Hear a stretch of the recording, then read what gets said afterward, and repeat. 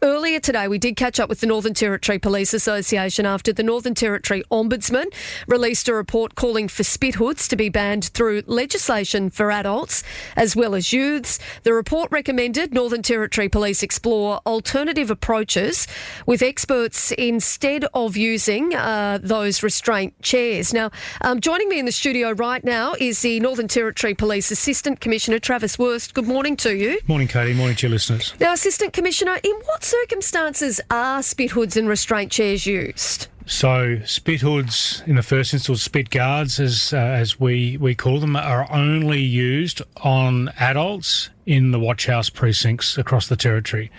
They're not able to be used in any other environment outside of that. That's what our current policy position is. Certainly, we cannot use them on youth at all. Unfortunately, for the way in which our business operates, that although police might take all the steps they need to mitigate the risk and harm associated with people spitting at them, those risks and harms don't actually mean that they're not going to be affected by anyone spitting at them. So we still use those tools within the watch house environment. It's a necessary tool to support our police to make sure they're not affected. There is nothing more disgusting and abhorrent than being spat on. I've been in that situation. It's disgusting. We actually had one of our members in the Alice Springs watch house on Monday who was spat upon. It's disgusting, and it not only the impact of the actual event itself, but it requires our police to go through a set of protocols to make sure that their health and wellbeing is maintained, and that actually can take months and months to step through. All the testing that's required, all the unknowns that come with that. Unfortunately, we've had people who've contracted illnesses as a consequence of being spat on. It's disgusting. Yeah, so we'll continue to use those tools to protect our police in that watch house environment only. Yep. We don't use them for transporting prisoners. We don't use them in public, but we certainly still do use them. Noting the report from the Ombudsman and the recommendations, we're well aware of those recommendations and we'll continue to work through those. Can you tell me, days. because I know a lot of people listening are going to think to themselves that the spit hoods are probably similar to what they've seen in vision, let's say, from Dondale Youth Detention Centre many years ago. What do these spit hoods actually look like? What I'll do next time... They're not spit hoods, are they? No, they're spit guards. What I'll do next time I come in, again, it's not very good for radio, but I'll show you what they actually look like. Yep. They're no longer as evasive. They're not as dark. They still prevent... There's visibility. You can still see. They just prevent a person from spitting. And we obviously manage them in particular ways that if there's a risk of someone who may be intoxicated and may be at risk of vomiting, we don't utilise them in the same way. So... they're not what people have seen in the media that have been demonised. Yes, they're quite a drastic step, but unfortunately sometimes our client base do not listen. We can do all the de-escalation that we think was needed, but that doesn't make a difference. So at the end of the day, we need to take those steps. And it is disgusting. You know, spitting on somebody is absolutely disgusting, and there does need to be some protection measures in place. You do need to make sure that you're keeping officers safe as well. And the last thing that anybody wants when they go into their workplace is to be spat upon, but to then have to worry for several months afterwards while they wait for those tests to be conducted. So, I understand that the Ombudsman's obviously released this very extensive report, but I also can understand exactly why those guards are being used. Now, I do want to move along because there is so much to cover off on this morning. I want to talk to you about these few incidents that have occurred over the last couple of days. We did catch up with one of the victims of an assault that had occurred in the CBD on Tuesday afternoon. Now, as I understand it, firstly, a 21-year-old was allegedly assaulted, and then Leah, who we spoke to just a short time ago, who talked us through what had happened from her perspective, she said the police did an amazing job and were there, quickly and helped out immensely. But have there now been charges laid?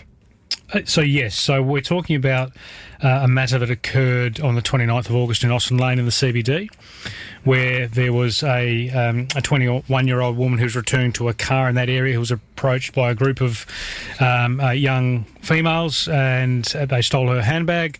There was another person which became involved. She too was assaulted. These girls then left the area. Police used their tools, their CCTV network predominantly, to track them onto a bus. That bus was then later stopped and 3 young people were taken into custody. Now, it's worth explaining to your listeners the way that transpired. So these 3 young females who were arrested, one was actually later identified as being 11. She wasn't known to the police. As soon as it was known that she was under the age of criminal responsibility, she was released from police custody and taken to her responsible adult and placed in the care of that responsible adult. Were Territory families then notified? Is that part of the process? Yes, absolutely. So as soon as a person under the age of criminal responsibility is identified as being involved in behaviour such as this, police's responsibility is to notify Territory families through the referral process that we step through, and then that is then placed into the remit of Territory families to use their On the Right Track program to then be able to wrap around that young person, their family, to prevent that any future offending. Yeah, and we did speak to Territory families about that yesterday to get a bit of a better understanding of how it all works. But I tell you what, it is sort of cold comfort for the victim of that crime to think that, that you can be assaulted and that is the process. But I know that that's, that the police work within the legislation that you've got. Now, another frightening incident in Palmerston where a mother was attacked while putting her child in the car. How did this unfold? So we had a situation in the Palmerston CBD on the same day, on the 29th of August, where, as you've just described, a young mother was placing a child into the car. 2 13-year-old males approached her, and in the course of trying to steal her car keys, a weapon was produced, being a knife. Those young people then left the area. And police have both been identified and have both been charged with aggravated robbery in relation to that offending. The key element here is the fact that these young people were armed with and chose to produce a knife is just not acceptable in any measure, no matter which way you look at it. Thankfully, there was no injuries sustained by the mother or her children, other than obviously the trauma associated with being exposed to that particular behaviour. Yep. And those young people are now on bail. So they've been bailed? I believe so, yes, and a pending court. Who decides then that they get bailed after an incident like that? Depending on the circumstances, they're 13, so if they've got criminal history, that depends on whether they're already on bail. I'm not entirely sure whether they're on bail at the time. Yep. And obviously, if we have concerns, we'll place them before the court, and then the courts will decide. Yeah, look, I know that plenty of people listening are going to be quite surprised to hear that, you can threaten a mum with her baby in a vehicle and then end up on bail. I think they'll be ropeable, some people. Yeah, look, they may well be, and I understand that. Actually, I need to double check. I can tell you the first child, where the 13-year-old was remanded in custody until the next date. Yep. And the other one I've said that was bailed, but we can always double check if needed. I need to double check that now. Yeah. I do not want to mislead your listeners. No, that's all right. We can always double check. That's the process we would normally step through. Assistant Commissioner, are these kinds of attacks or, what's going on, is it becoming more brazen? Because to the community it feels like it is.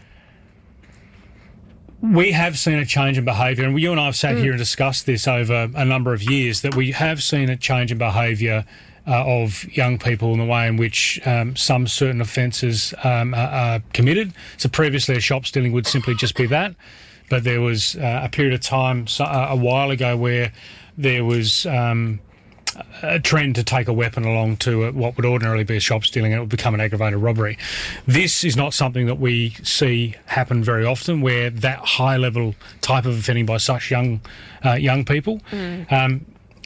Regardless of whether there's a change in the trend and the behaviour of these young people, we need to get to the bottom of why it's occurring and what needs to happen here. And this is part of what the knife strategy process is about, is actually be able to understand what's happening in the minds of these young people, why it is that they choose to do what they do, and put education in place, not just from a policing point of view, but across all sectors who have a stake in managing young people in the community, to be able to put measures in place to try and address that causal factor. We can't just worry about the end result and lock them all up because something bad has already happened. We need to get to the other end of this spectrum, understand why, and the knife strategy contains lots of excuse me, information, but at its heart, people are making decisions to carry a knife and to do certain things. We need to get to the point of understanding what that looks like. We will put measures in place. Part of the knife strategy includes a police-initiated action plan. That will involve the use of the wanding technology that's not far away for us to be able to use it in the community. That will commence no sooner than the 21st of September. But all those sorts of things are community-based end of the spectrum approaches. Lots of work needs to be done at the front end of this, education and engagement with young people, with all of the stakeholders, to be able to make sure they understand the ramifications, the risk they place themselves under and the community, so that we're actually getting to a point where people just are choosing not to carry knives. Well, we did speak to the Police Association about this earlier this morning, and they'd questioned the government's data that they'd used. So the knives and edged weapons making up only 5% of violent crimes. Did that data, did it come from the Northern Territory Police? So this knife strategy was developed by the Attorney General's Department, and they may well have done their own data analysis there. I can't speak to the data that's in there. Yep. That's all right. Just on that strategy, though, obviously it includes the development of an NT police-led action plan to prevent knife crime in public places. Is that different to the wanding strategy? It's all part of it. So there needs to be education, engagement. Part of it will be wanding once that's available to us as a tool. A lot of it will be bail management as well. There's lots of tools here, and it's part of that broader strategy around, as I've just discussed, the education component. So it's not, the education will be something police will be a part of, but it needs to be part of the holistic approach to the risks and dangers that knife crime poses to the community. It's not just about youth either. Lots of knife crime relates to adults and relates to urban, regional, remote offending. It's not all just what people might picture as being in an urban setting. I want to move along again. There is a lot to cover off this morning. We know the Deputy Commissioner Murray Smallpage has announced his retirement from the Northern Territory Police Force after 44 years in policing. Do you know why he's made this decision? So anyone who gets to 44 years in policing deserves to retire and retire with prestige. He started Western Australian Police and has ended his career here. On the 15th of September of this year, actually, is the 44th year of his policing career. That's extraordinary. He has chosen this time as the time for him to jump in his caravan and sail off into the sunset, so to speak, and I wish him all the best. I thank him for everything he's done for the Northern Territory, the Northern Territory Police, in his time in the Territory. He's brought a lot of experience and a wealth of knowledge and passion to what he has achieved over that time, and I wish him all the best. I know it's not your decision. Obviously, he's made the decision to retire, but I know that there's some sort of questioning in the community as well, whether it's as a result of a change of leadership and following on, from what we'd seen under former leadership. I mean, do you think it's just a case here where he's put his hand up to retire? Well, without speaking too much on his behalf, his contract was coming to an end next year anyway, and he's made the decision now that he'll take matters into his own hands and retire. Well, Travis Wurst, Assistant Commissioner, what's the process now, actually, though, in in terms of, I know you're not the Commissioner, you're the Assistant role, but what's the process now in terms of filling that role that he steps out of? So once that's been vacated, normally what would happen, and obviously Mr Murphy has been promoted to Commissioner as well from the deputy role, so the Commissioner at a point in time will determine whether he wishes to fill the deputy role, and it'll be advertised as is the normal course. Well, Travis Wurst, Assistant Commissioner for the Northern Territory Police, I really appreciate your time this morning as always. No doubt we'll talk to you again soon. No problems. Thanks, Thank you. Katie.